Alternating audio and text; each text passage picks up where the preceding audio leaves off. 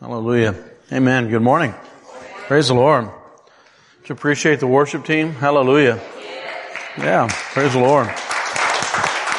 Don't ever take that for granted. Hallelujah. Turn your Bibles, if you would, to Luke chapter 8, verse 40. The book of Luke, chapter 8, verse 40.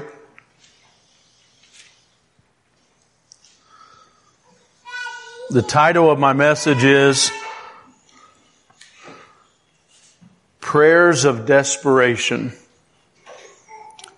Prayers of Desperation. Hallelujah. It says, "Now when Jesus returned, a crowd welcomed him, for they were all expecting him. Then a man named Jairus, a synagogue leader, came and fell at Jesus' feet." So I want you to picture this in your mind. A synagogue leader, very high-ranking guy, actually runs the local synagogue in Capernaum, and he's falling in the dirt at Jesus' feet. This is a Jewish man, okay, and most of the Jews in that area were rejecting Jesus at that time. But he's falling at his feet in the dirt. He came and fell at Jesus' feet, and he pleaded with him to come to his house, because his only daughter, a girl of about 12, was dying. As Jesus was on his way, the crowds almost crushed him. That's a big crowd when you're almost being crushed. And a woman was there who had been subject to bleeding for 12 years. But no one could heal her. She came up behind him and touched the edge of his cloak, and immediately her bleeding stopped. "Who touched me?" Jesus asked. When they all denied it, Peter said, "Master, people are crowding and pressing against you." But Jesus said, "Someone touched me. I know that power has gone out from me." Then the woman, seeing that she could not go unnoticed, came trembling and fell at his feet. There's a lot going on at Jesus' feet, here at this story. She came trembling and fell at his feet in the presence of all the people. She told why she had touched him and how she had been instantly healed. Then he said to her, "Daughter, your faith has healed you. Go in peace." While Jesus was still speaking, someone came from the house of Jairus, the synagogue leader, and said, "Your daughter has died." He said, "Don't bother the teacher anymore." Hearing this, Jesus said to Jairus, "Don't be afraid. Just believe and she will be healed." When he arrived at the house of Jairus, he did not let anyone go in with him except Peter, John, and James, and the child's father and mother. Meanwhile, all the people were wailing and mourning for her. "Stop wailing," Jesus said. "She is not dead, but asleep." They laughed at him, knowing that she was dead. But he took her by the hand and said, "My child, get up." And her spirit returned, and at once she stood up. Then Jesus told them to give her something to eat. Her parents were astonished, but he ordered them not to tell anybody what had happened. Let's pray. Heavenly Father, we love you so much, Lord. And Lord, I just ask you today that you would help me, Holy Spirit. Speak your words, speak the intents of everybody's heart. Reveal secrets that only the Holy Spirit would know. Speak your word, Lord. Speak it through me. Hide me. Lord, let your word be seen, Lord God, and do mighty things in lives and in this house, Lord. In your name we pray. And everybody said, amen. Hallelujah. Very fascinating story here. In fact, I talked about this story 2 weeks ago about the woman who, when the crowds were pressing in, and they were pressing in so much they were in fear that they'd be crushed. How many know that happens from time to time at concerts and places like that, where people actually die because they got crushed because the crowd is so big? So this is a massive crowd. And I talked a few weeks ago about how in that giant crowd that nearly crushed him, He could sense that power was going out through one desperate woman who had a severe disease. And I preached a sermon about a year ago on that disease and how difficult her life was because of that disease that she had and how desperate she was. But today I want to focus on Jairus, because in this story, Jesus is highlighting two very desperate people. How many know that? These are desperate people and desperate prayers. And Jesus is trying to tell us something through the desperate prayers. In fact, I was talking last week, and we were entering in through worship, and we were sensing the Spirit of God in the house, and you could sense the joy of the Holy Spirit and the Holy Spirit in the house, and I could just sense that God wasn't fully turned around. That God was just not fully, doing all that He wanted to do, and He was saying, almost, you almost pressed in, you almost received what I want you to have. And how many have ever felt like that? That, man, we're just missing His presence, and God wants to do so much more than what He's doing. And I know that longing's in my heart. And so I was asking God, I said, well, what is it, God? What is it? What is it that we're missing? And how many think we need to be honest? We can not state the reality of the situation, or we can say, you know what? God wants to do so much more than what He's doing. And we want to see God do that. And we talked about the last couple of weeks talking about a Spirit-led church and talking about, God has given us His full Holy Spirit, and the problem's not with God. The problem lies with us. God wants to do so much more, but we're not asking God, give us more of you. God's saying, no, give me more of you. God's saying, I want more of you. You can't get any more of me. I'm giving you all that I have. I'm giving you the full power of the Holy Spirit. And He's saying, I'm giving you it in fullness. And the reason why we're not receiving it is not because He's not giving it. It's because we're not giving us. We're not giving fully us, and God wants us to examine our hearts, and He wants us to have prayers of desperation. And so God just started really, speaking this message to me about desperation, and desperation specifically in our prayer life. And it's a message of rebuke, and you say, man, I hate, Chad, when you turn it on us and it's a message of rebuke. But you know what? It's a rebuke for me more than it is for anybody else. And if you really truly want the presence of God, you want that. You want to say to yourself, man, God, we want more. We want to see God do amazing things. And so God brought me to the scripture with Jairus. And I want you to begin to picture this story. And I want you to picture the church through this story. I think Jesus is trying to tell us something, not only through the woman who got a hold of the power of the Holy Spirit through Jesus. How many know it's the power of the Holy Spirit that worked through Jesus that healed that woman that had the issue of blood? And how many know it's the power of the Holy Spirit through Jesus Christ that healed this girl who was dead? Everybody knew she was dead. And when he first came to Jesus, she wasn't dead yet. She was still alive, but Jesus is just kind of taking His time. He's healing another woman. He's stopping. I'm sure He's probably telling stories and, just smiling and, being Jesus, right?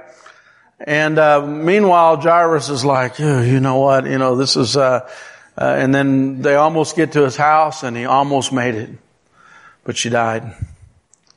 And so I want to look at this man's mentality and what he's doing here, because Jesus is trying to tell us something about desperation. Two totally desperate prayers and two amazing answers to prayer. The first thing I want you to notice that I think is really important is where they're at. Okay, he is a synagogue leader in Capernaum. Okay, in Capernaum, if you look at a map, you see the Sea of Galilee is the northern part of Israel. And around the Sea of Galilee are these cities around the Sea of Galilee. And about 12 o'clock, if you look at the Sea of Galilee, in fact, the Sea of Galilee looks like a harp. And so it's the northern part of Israel, and you look about 12 o'clock, you see Capernaum. And then you see another city called Chorazin that's right there. And then you see another city called Bethsaida. Well, Peter and Andrew and Philip and several of them are from Bethsaida. A lot of these fishermen are there because they've grown up on the Sea of Galilee as fishermen, right? And Jesus lives to the west just a little bit, about 9 o'clock and a few miles from Galilee. And so they're all kind of grow up in this area. And Jesus starts doing miraculous signs and wonders. And Jesus' central, in fact, there are several times in his ministry that his central location where he's performing miracles is actually Capernaum. You know, it's like right in the middle of where he's doing all these miracles, but the people still won't believe. In fact, in a few chapters later, in Luke chapter 10, he actually scolds Capernaum, Bethsaida, and Chorazin, because he says if the miracles that are done here were done in Tyre and Sidon, he said they would repent. But you won't. You won't believe in me even though I'm doing more miracles in Capernaum than anywhere else. And you still won't believe. And he said if the miracles that were done in Capernaum were done in Sodom, he said they would still be here to this day probably. That's pretty amazing things he's saying about Capernaum. And in Capernaum, and understand synagogues a little bit, synagogues around the time of the Babylonian captivity, the temple was no more. The temple was destroyed by the Babylonians. So around that period of time, you begin to see synagogues rise up and begin to replace the temple. So they're like little churches, basically. In fact, they would go in, they would sing some songs, they would hear some teaching from the rabbis, and they were like several little churches. In fact, Jerusalem had over 500 synagogues. And all over the Sea of Galilee area, they had synagogues, and this man was the ruler of one of the synagogues, and in a lot of these synagogues, they were rejecting Jesus. And this guy is the head of the synagogue in Capernaum. In fact, that synagogue in Capernaum, they've actually dug that up and it's there. You can see the ruins of that synagogue in Capernaum. And so Jesus comes to Capernaum, and all around these chapters, it's talking about how they have rejected the Messiah. He's healing blind. You know, he's doing all these miraculous signs and wonders that nobody has ever seen, but they're still rejecting him. In fact, they're not accepting Jesus in the churches. Man. And I wonder sometimes, you say, well, man, they were bad people back then. They were awful people. We're so much better than them. But they found out they could have church without Jesus. They found out they rejected the power of Jesus Christ, and they basically were acknowledging that we can do it without him. How many know that's what they were saying? We can do it without the Messiah, but everything in those synagogues was supposed to be focused around the Messiah that was going to come and do miracles. And he's here, and we're rejecting him. And somehow I want to ask myself right away in this story, are we receiving him in our lives? Are we accepting him, or are we saying, man, we can do it without him? And so we got to ask that question. In fact, every time we read the Bible, how many know it's not for your neighbor? It's not for everybody else in the world. It's not for the politicians. It's not for the sinners. It's right here. Me. So am I rejecting the presence of Jesus Christ in my life? And if I am, why? Why am I rejecting it? And so Jesus is trying to teach a lesson, not only to Capernaum, but to us. And so here he is walking through the city, and the man who's the least likely to be jumping in the dirt and begging him to come to his house is there. And all these rejectors of Jesus' presence and his ministry are all looking in awe. You got to picture the scene here. He's in the dirt. And he's just crawling in the dirt, and he's at Jesus' feet. You say, well, that's just a euphemism, or that's just some, term that they're saying technically he's at his feet, but he was actually in the dirt, on the ground. these beautiful, leader of the synagogue garments. He probably had a real nice suit, maybe, I don't know. He probably looked pretty nice. He probably had some designer clothes on, He probably didn't look as good as I look this morning, but he probably had some designer clothes on. What do you think? They're painting a picture here. He's in the dirt begging. It says pleading. That means begging. And he's saying, please come to my house. And so what we have to realize here is all religious posturing is gone.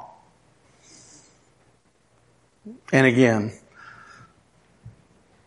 those Jewish people are awful people, and they rejected him, but I would never do it. Remember, right here,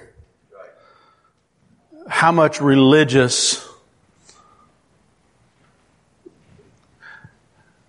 pomp and circumstance do we still have?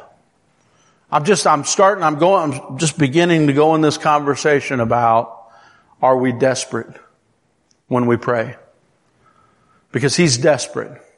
And he's got a reason to be desperate, because he begins to notice that his daughter is dying. Okay, his only daughter. She's 12 years old, and you can tell he really loves her, right? Jairus loves his daughter. But I want you to imagine for a second, again, let's put ourselves in this picture, and your only daughter that you really love, who's 12 years old, she's dying. All right, and you can see the signs setting in. Okay, he knows she's about to die. When you see that she dies while he's on his way to see Jesus, okay, that tells you how close to death she is. How many know you don't have to be a doctor to see somebody's dying? And they don't give the condition. This is Luke, he's a doctor, a physician, and he doesn't give the condition, which usually Luke is pretty good about that. He doesn't give the condition. He just confirms that everybody knows she's about to die. Okay, and you begin to see the condition, and how many know last moments in life are important? Like, you don't want to miss the last moments of somebody you really love's life, right? The last place you want to not be is at the hospital, right? If she's in your house and she's dying in her room and you know she's just about gone, what's the last thing you're going to be doing? Driving all over in your high-class chariot. He probably had his Cadillac of chariots, I imagine. And he's all over Capernaum just looking. And I'm trying to paint the picture here. All is lost. All hope is gone. There's no religious pomp and circumstance anymore. There's no respect in the eyes of the people anymore. There's only, my daughter is dying and she's so close to death that I've actually left her and her mother in the bedroom, and I'm all over Capernaum looking for my only hope. There's one hope and only one hope. And you say, well, man, he was the leader of a synagogue. Why didn't he just pull all of the synagogue leaders together and, make her last moments wonderful? You know what I'm saying? Be there for her. Hear her last words. But no. In fact, his name Jairus means in Hebrew the enlightened one. And boy, is he enlightened in this story. He recognizes something that all of Capernaum doesn't recognize. There's only one hope that mankind has. There's only one hope that we ultimately have. And if we can ever get to the point where we realize there's no other hope but in that one person, then maybe we can start seeing God answer prayers. Because there was nothing else in his mind. He was willing to leave his daughter's last moments because he knew he only had one hope left. And church, can I tell you something? We've got one hope left in our country. We've got one hope, and you say, Chad, you're just exaggerating. We have one hope left. Is everybody listening to me this morning? We've got one chance, one hope. America is dying like this little girl is dying, and we've got one hope. Please don't be fiddling with things right now. We've got one hope, and our prayers don't match. Our desperation doesn't match our situation. Does everybody hear what I'm saying? Our prayers do not match our situation. Our unity as people that love the Lord doesn't match our situation. Our desperation for the hour doesn't match what we're faced with. We are Jairus. We are the one that has the dying nation, the dying families, the dying siblings, the dying parents, the dying children. And we don't even recognize the reality of what's going on around us. It would be like this man just saying, you know what? Everybody's going to die. I'm just going to sit here and watch her die. I'm just going to sit here and watch her last moments slip away, and I'm not going to do anything about it. When your hope is walking around the village, he's walking around the village, raising the dead, healing the sick, preaching the gospel. Nobody's ever seen anybody like this. We've been waiting for generations in this stinking synagogue, and he's there, and I'm just going to sit and watch my daughter die. And yet we do it. Yes, we do. We do it. We're sitting here and watching our nation die. Die, and we just say, you know what? It was bound to happen. Nations only last so long. You know, we can only do so much. If it weren't for those wicked politicians, if it weren't for those wicked sinners, if it weren't for those drug addicts, if it weren't for all these things, but the Bible says it's us. Jesus was there and the religious people were rejecting the presence of Jesus Christ. Let me give you a few statistics since the 60s, and I don't even know. I'm so tired of giving statistics. Because you don't have to be a doctor to see we're dying.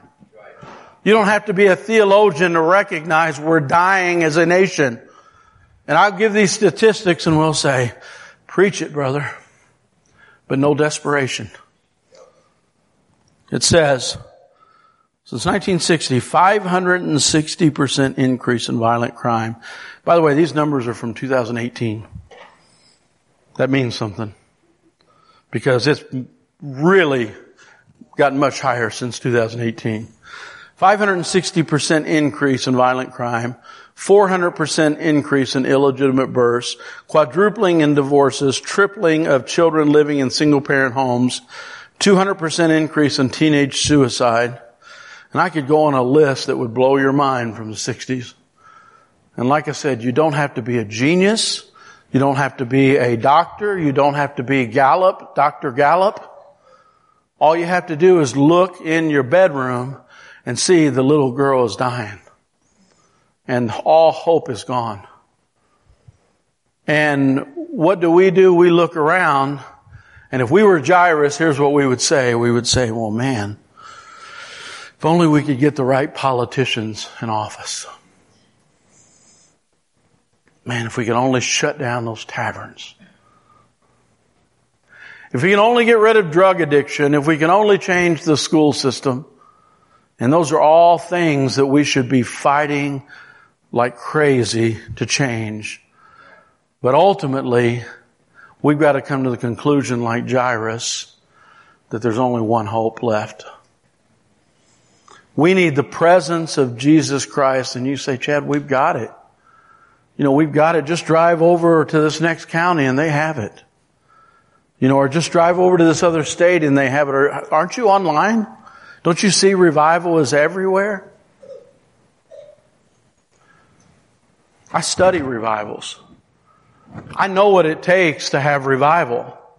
And I'm going to get into that in this message, but church, we need to get rid of the religion. And we need to stop saying we got it. And we need to start getting desperate in our prayers. And we're shaking our head and saying, yeah, that's right, but we can't get people to show up for prayer meeting. We can't get people to get hungry to fast and to pray. We're so preoccupied with the world.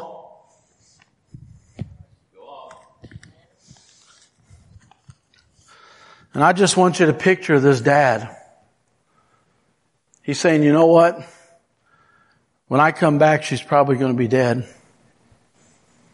He knew that. How many of you know he knew that? He knew she was probably going to be dead and he would never see her again. But in his mind, he was saying, if I can only find Jesus, And if He could only intervene, it's my only hope for my little girl to live. And I'm going to make sure my last moments, every moment that I have, is dedicated to seeing her get well. And church, our mind has to be, every moment I have left in this world, I am going to be seeking the presence of God. I'm going to pray for revival to the day I die. How many have been there for I've been there for a long time. Nothing else but that revival. Nothing else but that revival. Nothing else but Jesus. We need your presence. We need you to shake this world. We need you to shake Christians. We need you to tear up all the religious pomp and circumstance. And you say, we don't have it. That's the Catholics. Can I tell you something, church? We don't have time to sit around and deal with your offense.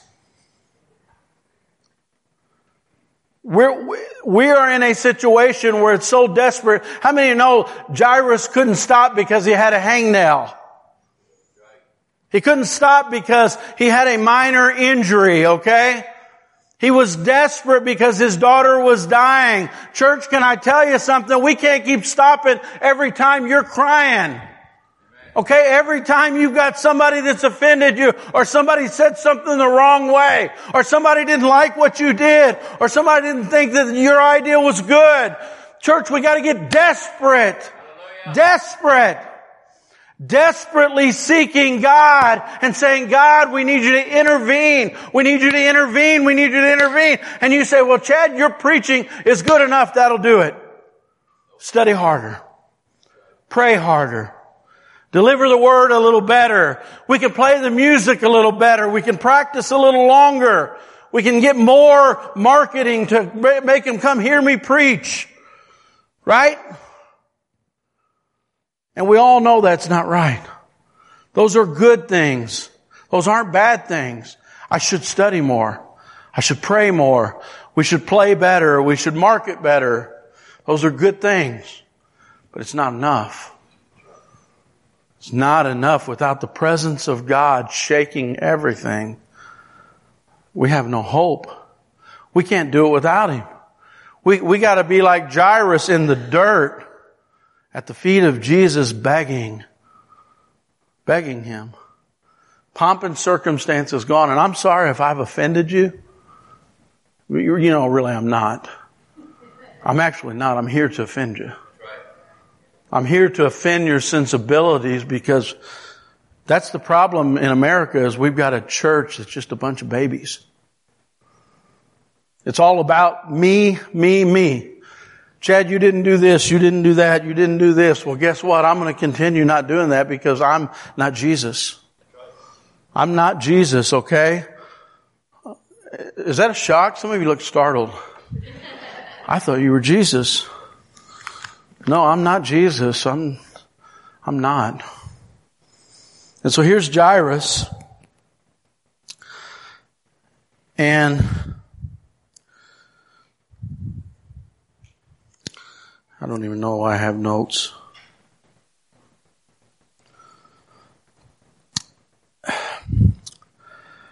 This girl, her only hope is for life to be put back in her. Literally, the breath of life has to be, she's dead. There's nothing else there's no human thing that can help her condition. And how many know that there's a thing called revival? And we said, man, I love revival. We would schedule those things all the time when we were little. We scheduled them. You know, he'd come into town and then revival would leave town. But you know, revival doesn't mean a scheduled meeting.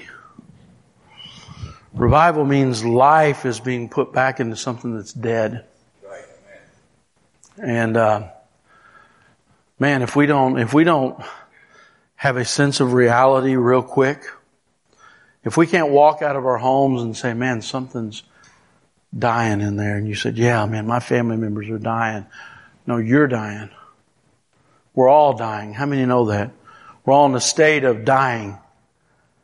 And churches are dying. In fact, in 2018, the statistic was 4,000 churches every year are dying and gone. Now, how many think it was last couple of years? A whole lot of churches. And man, if we can't sense that we just don't need to reform, that we need life blown into us, we need life blown into the churches, we need life blown into this church, and you say, well, we're alive. Beware. Revelation says they said they were alive, but they were dead. And you say, man, how do I know we're alive? I want to know that the Holy Spirit is fresh in this place. I want to know more, that it's more than just man-made, because we got a condition where only one thing will help, and that is the presence of Jesus Christ in this place. And we've got to be desperate for it. That's what these stories are telling. Desperation for the presence of God. Amen.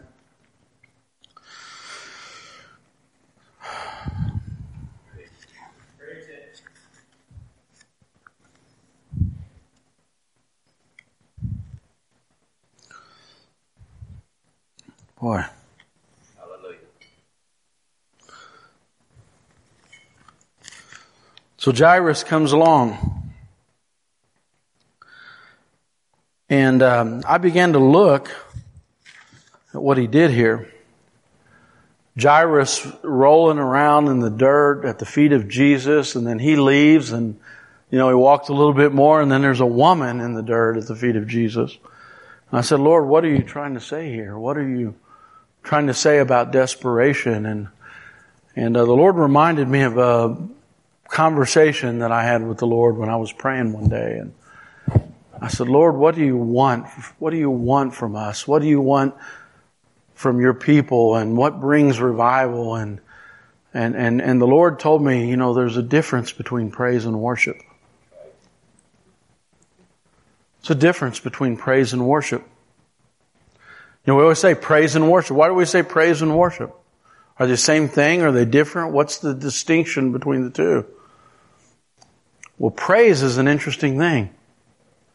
We'll actually give praise to people, and nobody will say anything about it. I preach a sermon, and they'll say, great sermon, man, that was awesome. That was incredible sermon, such depth and such insight. Chad, you're amazing.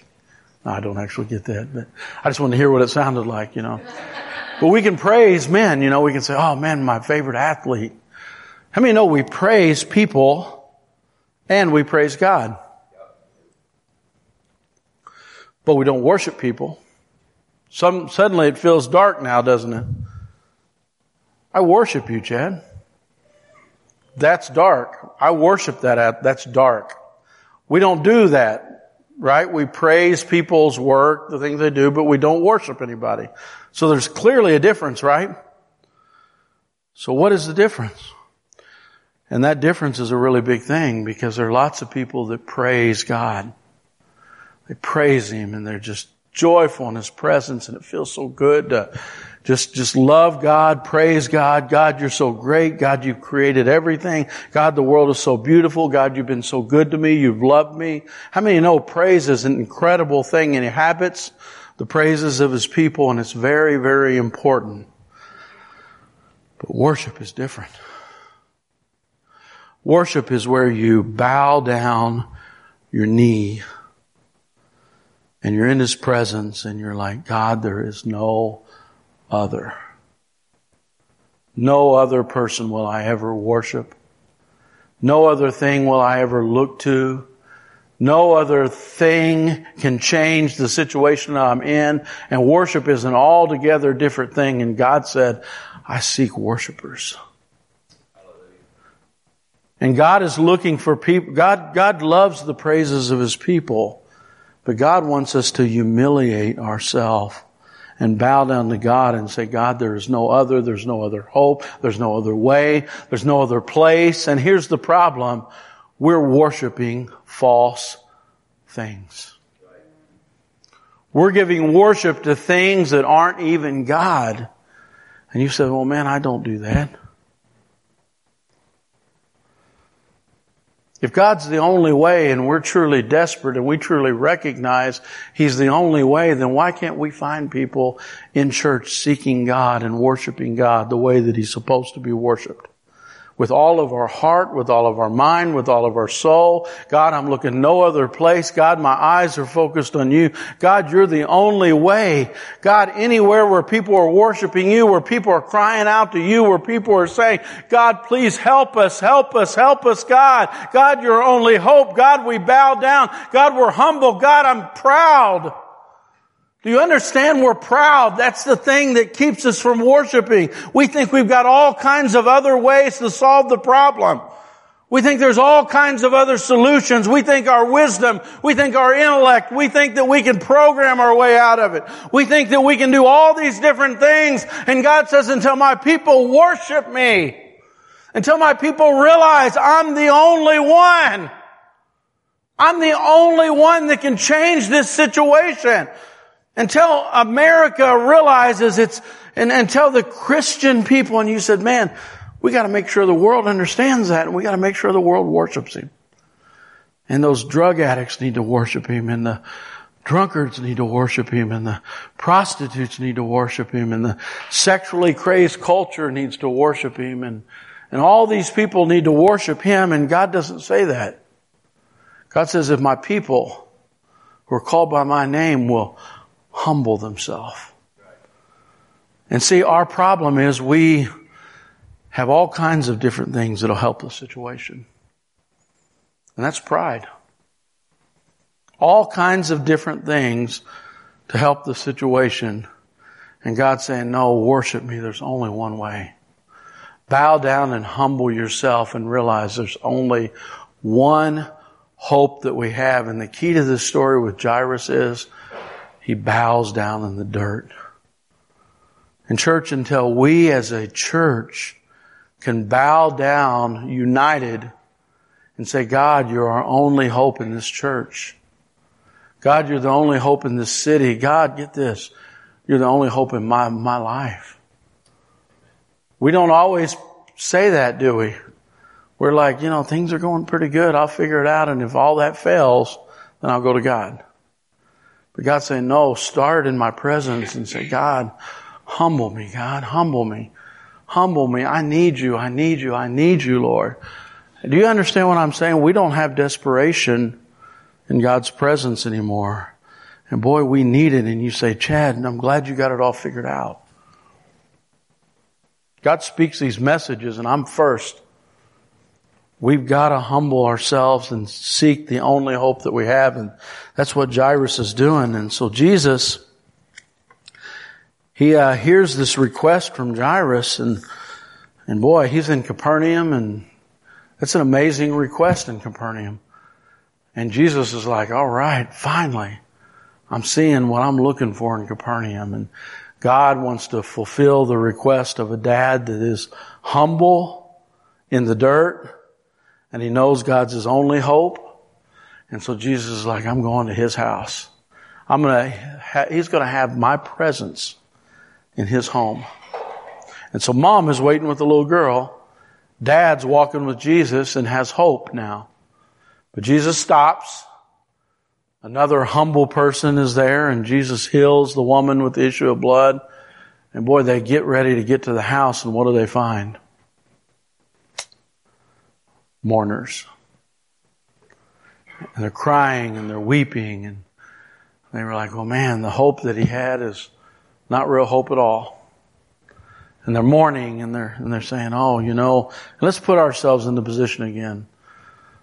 America's gone. America is hopeless, helpless, defeated. The enemy has won. You're too late. My home, the enemy has won. It's over. Do you hear this defeatism that's coming in here? Jesus is walking with him, and then all these mourners are coming around, and not only mourners, but how many know that they're laughers? They're laughing when he walks up. In fact, you can see it in the story there. It says that they're laughing. And how many know when you begin to seek God, when you begin to seek the only hope that will help the situation, how many know you're going to see both? You're going to see the pessimism that says that's not the right hope. How many have ever sought God for revival, like with all of your heart? Say, God, I'm going after it. And how many know you see both of these groups of people? And I think it's really interesting that Jesus gets to Jairus' house and he only allows certain people to be in the house. Like laughers, you can stay out here. Mourners, you stay out here. Even the disciples, I don't know the other personalities. I know Peter's personality. You know, Peter believed he would heal. I think he did. I mean, Peter, John, the beloved, I think he knew that God was going to heal. And James, what a tender-hearted man. I think James knew that God was going to heal. And Mom and Dad absolutely knew Jesus was going to heal. Dad had been driving all over the countryside, and so everybody else stay outside, Jesus said. Stay out here. And you come inside with me. And they were laughing because the girl was already dead, and who's going to heal a girl that's already dead, and who's going to bring back to life something that's already gone, and oh, it's already finished, and God can't do anything here. Hope is gone. And God brought them into the house and said, you know what? She's just sleeping. But everybody knew she was dead. And the girl immediately jumps up. He grabs her hand. She jumps up and begins to serve. And wants a meal, wants a good meal. Serve her some food. She's hungry. You see what Jesus did in the house? The amazing thing that he did. And I think back and in fact, when I was reading this, do you notice the girl's 12 years old, and the one that had the issue of blood had it for 12 years. I thought, well, man, that's interesting. And I was thinking back to a person that I had read about. I told you I study revivals. And there was a young man in Wales, and he prayed for revival for 12 years. You say, well, why does God do that? Shouldn't you just believe it and it happens? Or shouldn't you just get on the internet and find it? And, I've studied revivals. And there is this humbling, this bowing down, worshiping God, getting in His presence, crying out for revival. There's something that God does in the people that pray for revival. And Evan Roberts was hungry for revival.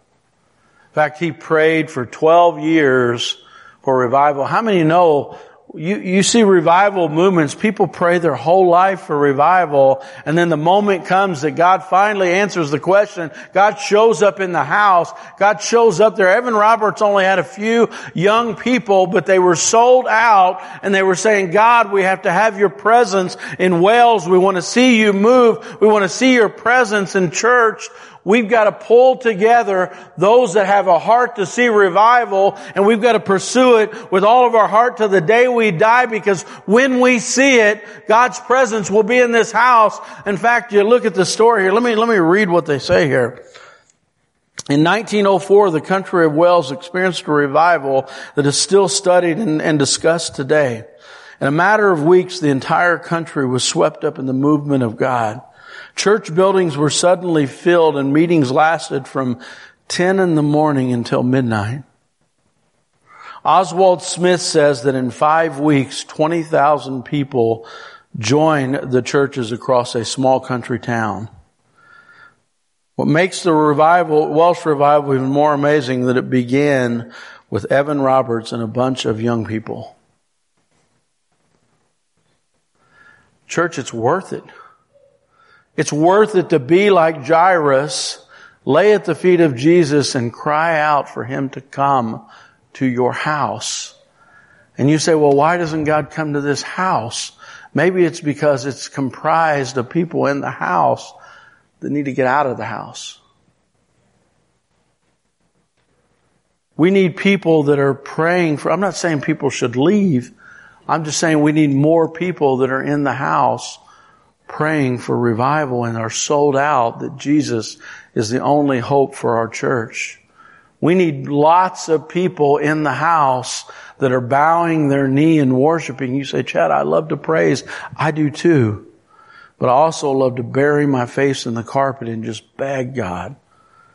God, please, we need more than sermons. We need more than praise and worship. We need more than programs. We need more than plans. God, we need a sovereign move of God. Jesus, we need you in the house.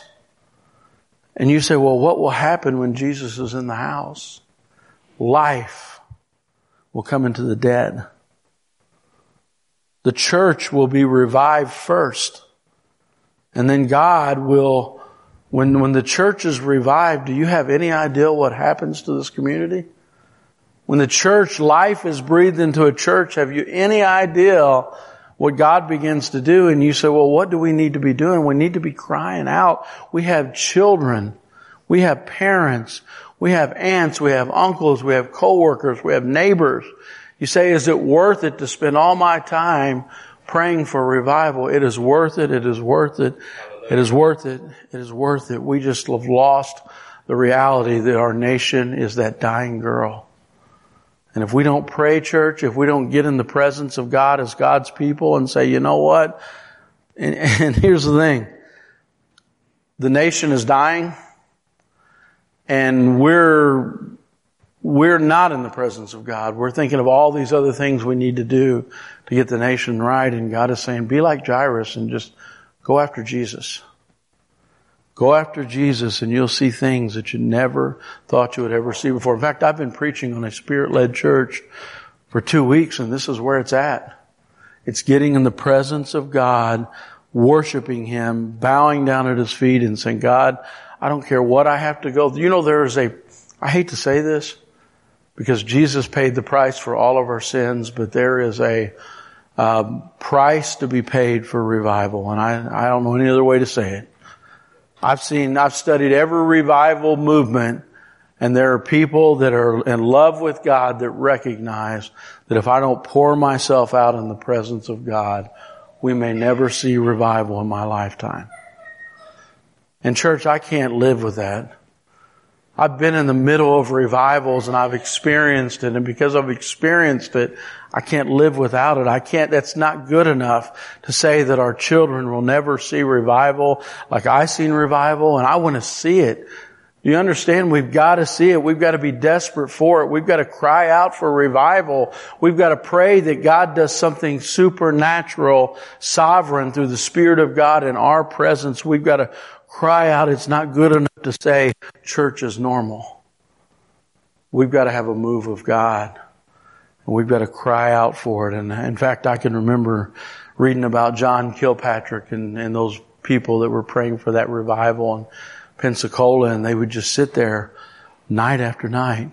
He said he would take his keys out and he'd put them in the altar there, and he said, you know what? I'm not leaving, Lord.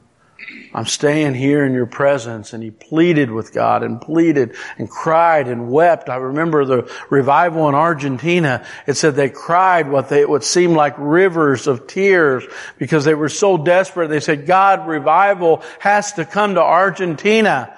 Revival has to come to Argentina. And they cried rivers of tears and tears and tears and tears. And guess what? Revival came to Pensacola. Revival came to Argentina. You know, revival came to Wells. They cried for revival, and they said, God, we're not leaving your presence, bring revival. And God brought revival to Wells. How many know that? All these people cried out for revival, and God brought it.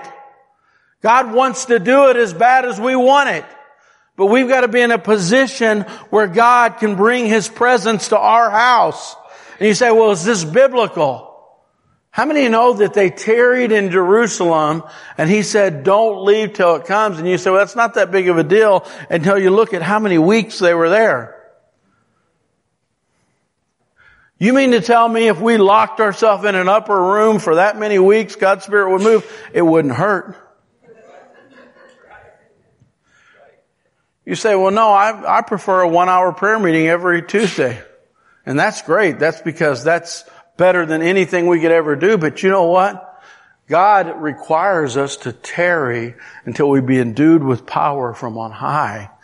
And if God's people were desperate, that's exactly what we would do. We would say, God, I don't want to leave. God, the world that I'm walking out to needs your presence, needs you. God, can you see God in heaven and hear His people saying, God, come. God, come. God, we need your presence. God, I need your presence in my life. I need your presence in my church. I need your presence in my family.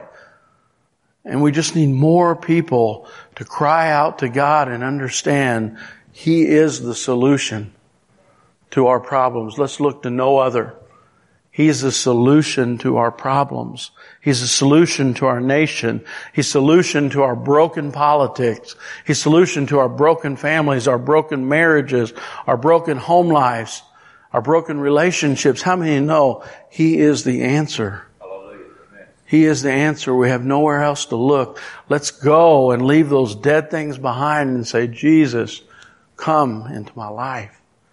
Jesus, I need you more now than ever. My nation needs you. We need you, Lord. We need you, Lord. We need you, Lord. Desperation. I'm going to close here. If you'd stand to your feet. Hallelujah.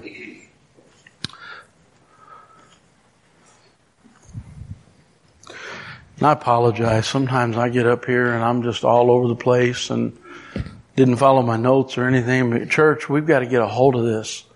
This is the Holy Spirit crying out to this church.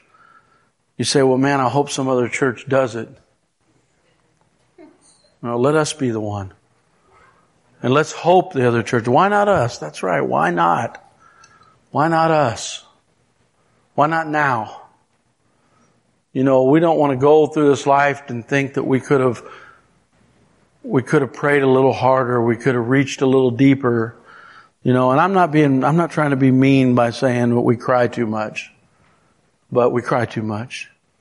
Okay, I'm not trying to be mean. I'm not trying to be angry with people. I'm just trying to say that Satan keeps on giving us those setbacks. We're so busy trying to get along when we should be unified and going after God. And we hurt sometimes. I understand that. I'm not trying to be mean or harsh.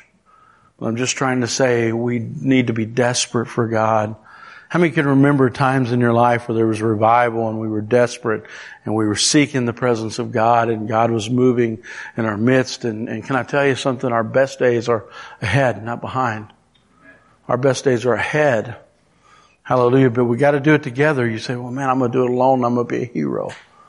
No, we're going to do it together. We're going to go after God together and seek His presence. Hallelujah. Let's worship Him. Worship Him. Hallelujah.